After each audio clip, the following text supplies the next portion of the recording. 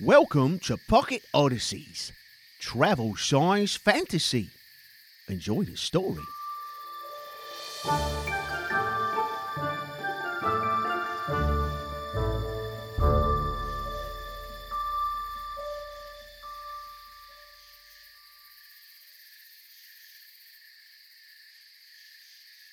Character Crusade Unbound, Vanistes Vasician, Part 2.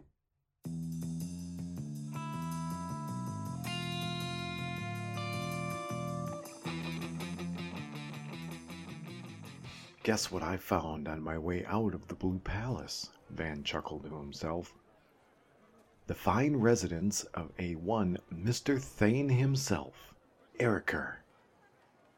Shame he didn't lock the doors. Dumbass. Unfortunate that a few of his trinkets happened to slip into my pockets, too. Even took his Sunday best while I was at it. Van laughed out loud as he walked down the streets. With plenty of time left in the day, Van visited the smith as well as the clothier and unloaded a few things.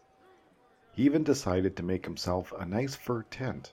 After all, he'd likely be spending quite a bit of time on the road, and he had everything he needed.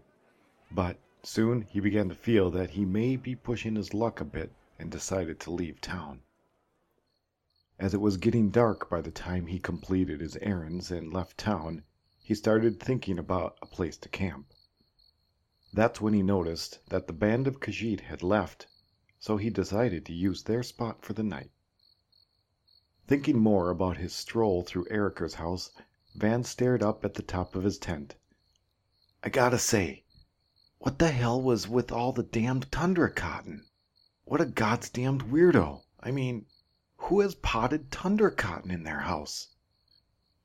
Van shook his head, closed his eyes, and let the gentle crackle of the fire lull him to sleep.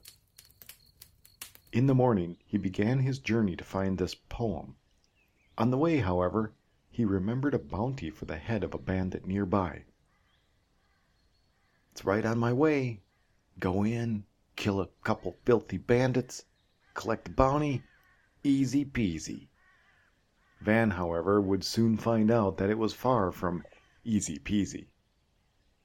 Damn, look at all of them. Shit, no wonder this bounty's still open. Van took out a couple sentries, but soon was overrun, finding that his bow was not dealing the damage he had hoped it would. So he tried stepping in face to face, but there were too many, and he soon found himself surrounded. Damn! Van breathed heavily, barely escaping the cave, dashing up to the nearby farmstead. I knew these bows weren't for shit, and now it's getting late. I can make it to Dragon's Bridge easy enough. Looks like I'll have to lick my wounds there for the night, and then head back into Solitude. There's a Fletcher by the smith, if I remember right. Maybe he'll have a crossbow or something. Hell, even better arrows would help. I won't underestimate them again, that's for sure. And so, bloodied and sore, Van stepped into the Four Shields and took a room for the night.